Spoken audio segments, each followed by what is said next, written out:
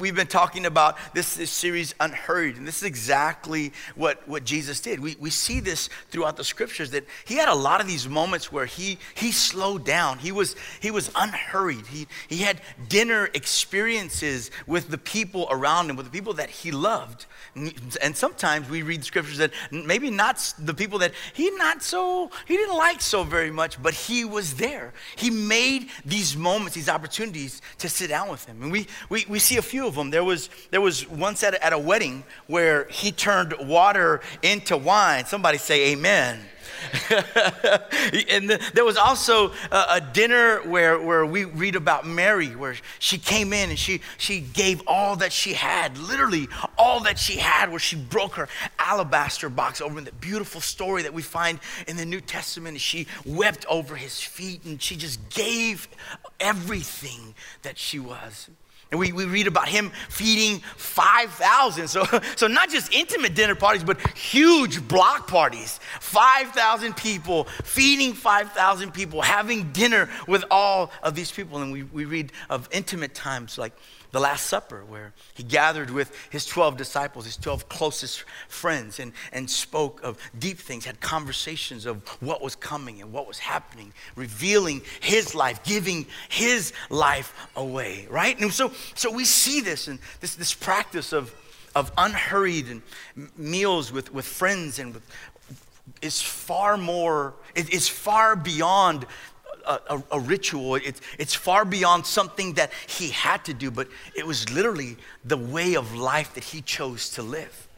It was what he chose to do. I mean, if you think of any popular person right now, there are a ton of things pulling at them, every which way, all kinds of responsibilities, all kinds of activities, all kinds of things that want to fill their agenda. And you think about that. You think about Jesus changing the world. So many people hearing about all the miracles that he was doing. Don't you think there were people always around him, pulling at him, trying to consume his time, wanting him to come? But to see him take these moments, to see him separate himself, to see him stop, pull back, and choose to live an unhurried pace is something that I want to make sure that we catch, that we understand, that we grab.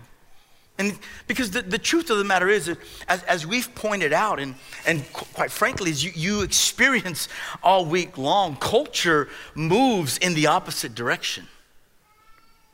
Culture is moving in the opposite direction of being unhurried. One of the greatest challenges of this series, Unhurried, has been when examining Jesus' life and examining what he's calling us to do, and we overlay that on top of our very own life. We quickly see, and it doesn't quite match up at times in many ways. You can quickly be overwhelmed as we are convicted and we start to see these different areas in our life where, okay, God, I'm really feeling convicted that I got to change this. But there's also this thing, there's also this other thing. Those things can overwhelm you and bring a weight on you that just becomes unbearable. And then at that point, you're just like, well, you can easily give up. Right? If you think about your responsibilities, and there's multiple responsibilities represented here, represented there online. And think about the mom or the dad, or the stay-home mom or dad that not only stays home and takes care of all those things, but also is a homeschools the kids. We think about the construction worker that works 60 plus hours a week. Think about the school teacher that has his or her responsibilities at school, but then also has a family to take care of when they come home, or the business person, the entrepreneur that time doesn't stop, work doesn't stop at 5 o'clock. Sometimes it's just getting going. We overlay what we've been talking about of Jesus living an unhurried life, of Jesus living a life at a different pace than the world. And we contrast that with the things that we need to do to be successful in any one of those situations, in any one of your job responsibilities. And sometimes those things don't quite line up, and those things can become overwhelming. They can become heavy. This practice This practice has challenged us. This practice has drawn us to cause us to look up and really examine things from an elevated view. Can we just take this moment right now and just go, just exhale a little bit and understand that what we're talking about, that we have to recognize that there is an aspect of an unknown supernatural dynamic that has to be involved in walking this. There has to be a supernatural dynamic in living a life like Jesus. There has to be a supernatural dynamic, a connection of how all this thing comes together, because it's pretty obvious that it's beyond us, amen? It's beyond what we can do and how we can organize our lives. And we have to be open and connected to those things. Now, and listen, I by no means am an expert on this or know all the answers, but listen, I know who does. I know who has all the answers. His name is Jesus. And he's here this morning as we have already experienced him. But not only does he want to be here this morning, and you've heard every speaker from this place echo that he doesn't want to just interact with you here. He wants to interact with you your entire life. And it is him who said in Matthew 11, "Come to me, all you who are weary and burdened, and I will give you rest." You catch that? I give you the rest. This is Jesus speaking, telling us, I am the one who gives you rest. Take my yoke upon you and learn from me, for I am gentle and humble in heart. You will find rest for your souls, for my yoke is easy and my burden is light. My life experience tells me that often when there's an area in my life that I'm experiencing turmoil, I'm experiencing chaos, I continuously experience some type of dysfunction regularly, quite often it's because I've yet to surrender that to the Lord completely. I've yet to give it to him. And there have been times, speaking from myself in my life, there have been times where if I step back and I really look at it, it's me trying to convince God, I believe that this can work, Lord. I'm really convinced that this will work. I'm convinced that this is the right relationship. I'm convinced that this is the way this is what I'm supposed to be doing. This is the way I'm supposed to be going. And God is saying, man, listen, if you're trying to convince me, then I'm trying to tell you something else, but you're trying to convince me that this is what it is. Oftentimes in my life, I find myself having that discussion with God. And then it's until I yield completely to him. I said, okay, Lord, I'm gonna do more than just say I trust you. I'm gonna trust you. I'm gonna do more than just sing the song. I'm gonna do more than just be the part. I'm actually gonna step into the life of it. And I'm going to choose to live it. And that's what we've been talking about. We talk about living this life.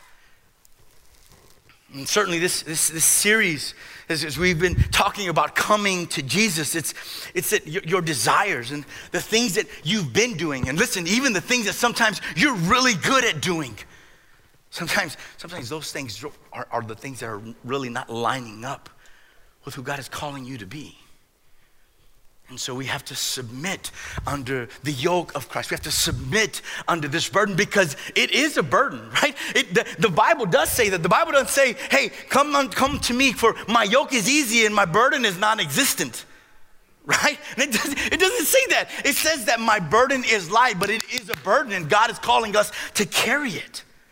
And so that's kind of the what we've been talking about. It's about taking that first step, yielding to God, understanding that he has a calling over our lives and yielding to his practices. I want to remind you of those 4 practices. One, Jesus, he prayed. And I believe coupled with prayer is fasting.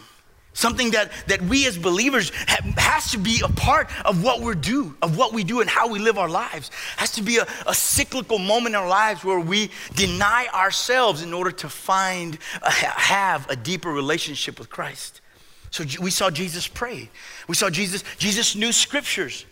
And if you think about those two things, we just came out of 21 days of prayer, where not only did we set aside time, we consecrated moments, and we stepped into a life of prayer, but we studied scripture. We started early in the morning.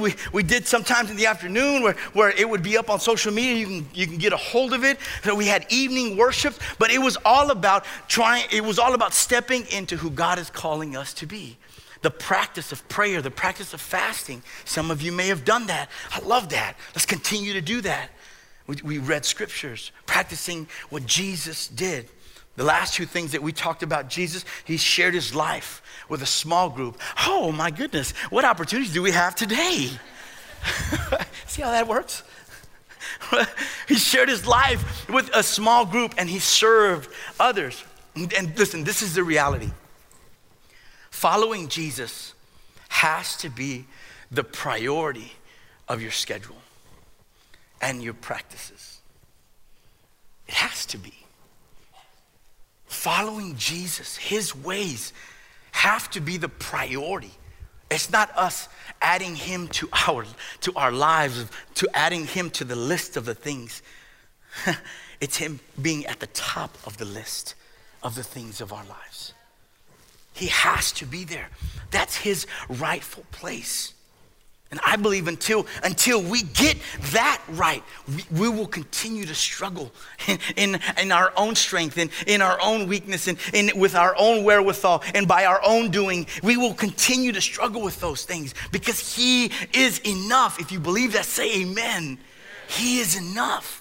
So we've taken these last 21 days to do that, and we have this moment, this opportunity to step into his life and his space and take that on in a deeper way this morning. Jesus lived his life within the context of a small group of friends. He did. And he shared his life with them. We talked about that. As you read through scriptures, you can see that there was actually, you could see there's two kind of different levels of intimacy that he shared with the people. He had his disciples, Martha and Mary and Lazarus. He had his friends that he hung around with and people that he would live life with. But then there was also a really close group of friends, Peter, James, and John, that he would bring into the intimate moments of his life, that he would take to a different level of prayer and of communication and conversation. I think this is the pattern that God is calling us to step into, because again, today it's Group Sunday. And what I'm asking every single person in this room and every single person watching me to be in a group, to take another step closer to the pace of Jesus. And so this morning, as we kind of examine the life of Jesus a little bit closer, I want to point out something that he did on a regular basis. You know, we read in the scriptures where he would go away for a time. He would find these moments in all of the chaos that was happening in his world, in that area, in that culture at that time. He would find these moments of silence and solitude. And you think silence and solitude, and you immediately think about that. That's kind of counterintuitive to really talking about groups and adding another thing to my weekly schedule. Now you're going to talk about silence and solitude, but isn't it often that we talk about the way of Jesus and walking in his life, that it is counterintuitive to the way we think and the things that we have to do? It's usually always this. It's always counterintuitive. So I just kind of want to share with you a little bit of what author Henry Nouwen, what he said about silence and solitude. He said, without solitude, it is virtually impossible to live a spiritual life. We do not take the spiritual life seriously if we do not set aside some time to be with God and listen to him. I say we regularly read about these periods of Jesus' life where he went away into some silence and solitude, where he woke up early in the morning. Listen, that takes intention. It takes intention to wake up earlier than what you really, really have to, so that you can make it to work with 30 seconds before you got to be there. You agree? It takes intention to step into the pace of Jesus. And this is what I'm asking you to do, because there's always things to do, right? It takes intention to stop all the things that we're doing and take a moment to step into your closet or your restroom or your quiet place, to get away from everything. It takes intention to stop doing all those things, to find a moment to give to God, to find solace, to find solitude, to sit in his presence silently. Doesn't it always seem like anytime you sign up for a missions trip, anytime you sign up for some type of ministry conference or some type of ministry retreat, you know, it's months in advance and you're like, oh yeah, it'll be fine. But then as the time approaches, you get your reminder on your phone maybe, and you're like, okay, it's a month away, and you're like, oh my God, this is gonna be crazy. This is like the worst time for me to go do this. Doesn't it always seem like, and as the closer you get to it, the more chaotic things start to seem. It's like, man, I don't know if I can do this or not. It takes intention. It takes intention to say, you know what, God, no, I'm gonna set aside time for you. I'm gonna take these moments. I know there's a bunch of things going on, but you take precedence over that. You are more important than any of that. It's all about you, Jesus. So we see Jesus, he sets this high priority on silence and solitude. From the very beginning of his ministry, we see in Matthew 4 that right after he's baptized by John, and this amazing moment where the Father speaks from heaven, this is my Son in whom I am well pleased. He has this glorious moment, and then all of a sudden the Bible tells us the Spirit leads him into the wilderness to go for 40 days of fasting. The Bible says that after the 40 days of fasting, the devil shows up because he was hungry. Mark 1:35 says, very early in the morning, while it was still dark, Jesus got up, left the house, and went off to a solitary place where he prayed. This word solitary and the word wilderness in the scripture before, these words in the Greek form are eremas, which mean essentially a desert, a deserted or desolate place, a place of solitary, a place of a lonely place. You're like, oh my God, I don't want to go there.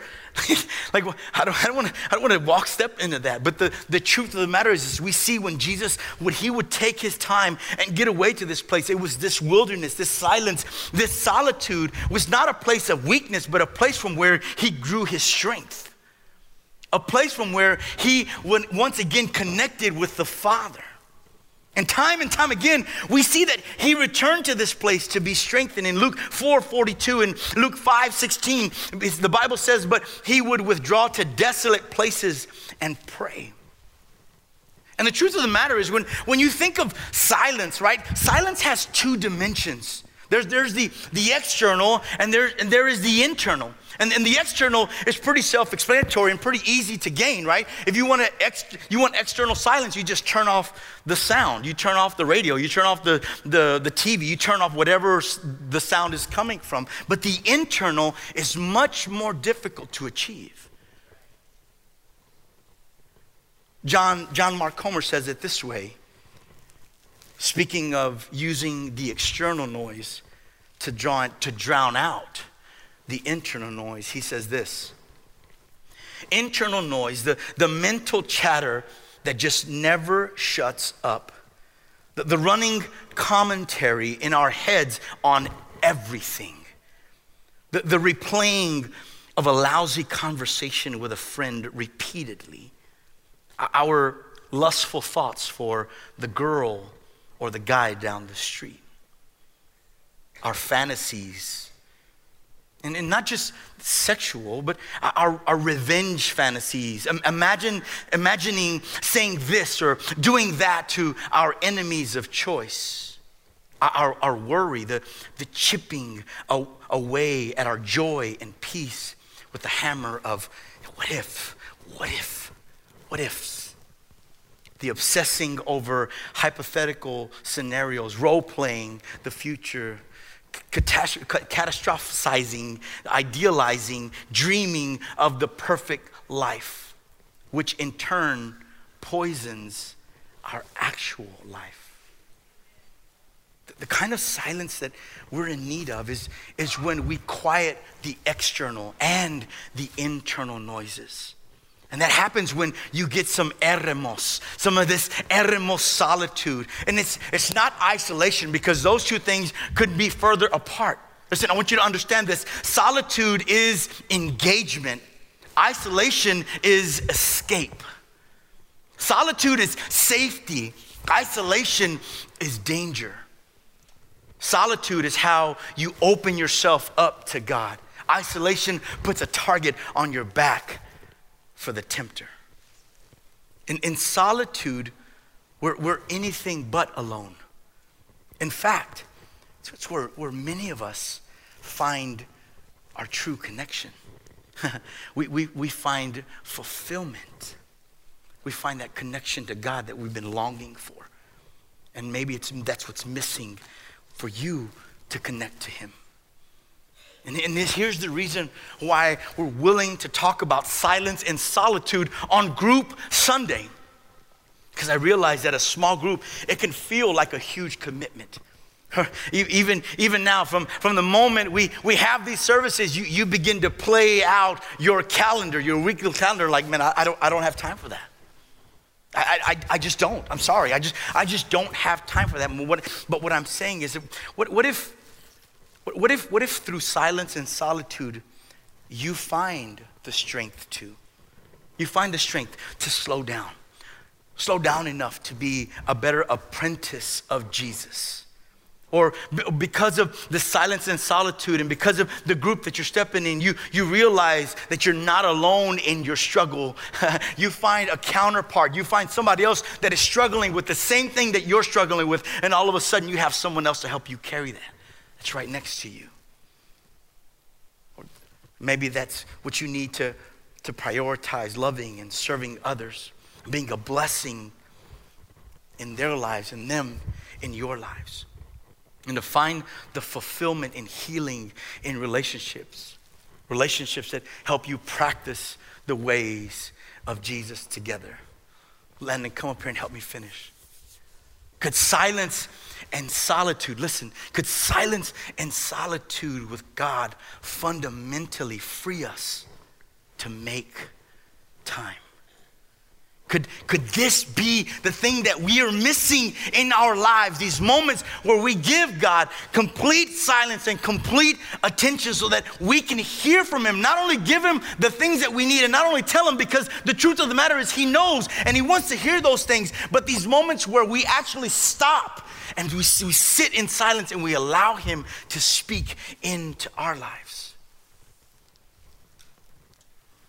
Could silence and solitude with God fundamentally free us to make this time? To make this time to be in a small group once a week or twice a week.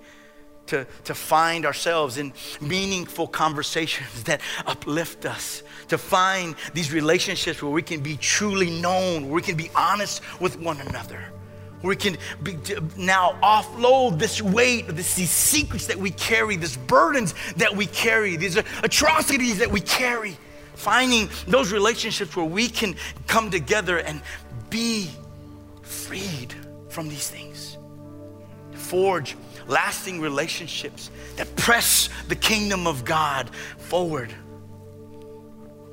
I believe it's life-giving. I believe it is life-giving. I've experienced the life-giving effect of being in a group. We heard from it just from these group leaders that were up here, how it changed lives, it changed perspective.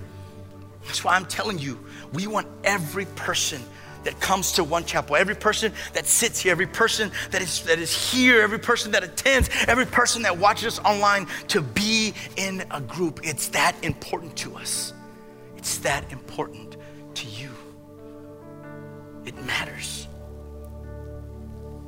Listen, like if you walk around and you can't find a group, man, make one of your own. Like get 2 or 3 people that are like you and that you can get along with. Because listen, it could happen. You walk to a group, you're like, man, I ain't never going back to that group. They are crazy. That's just part of it. We got some crazy people here.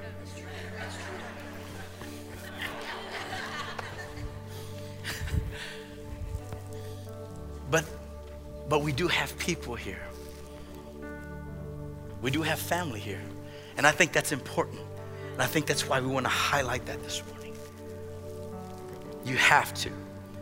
You must make it a priority to live your life and have a group be a part of that life. Simply because that's what Jesus did. It's not what Ross does. It's not what I do. It's not what Brent does. It's not what Rob does. It's not what the pastors do. No, it's what Jesus did. It's the example that he left for us. So I'd like you to all stand with me this morning. I want to remind you that to be an apprentice under Jesus is to organize your life around these 3 basic goals. Be with Jesus, become like Jesus, and do what Jesus did. And I want to go ahead and dismiss all the group leaders. Go and stand next to your tables right now as we come to a close. And the prayer team is always available. If you want to take a moment, you're feeling something, we always want to give you an opportunity to come and pray. And as well as online, you can drop your prayers in on the thread, and there's somebody there that wants to pray with you. But I want to challenge you this morning. I know some of you got some kids in childcare. I want you to take these next 10 minutes before you have to go get them and freely walk around and get to know a bunch of these amazing group leaders that are all around us. You know, Jesus spent time cultivating these meaningful and purposeful relationships. How did he do it? He slowed down enough with silence and solitude that he made room for others in his life. We become like Jesus when we do what Jesus did.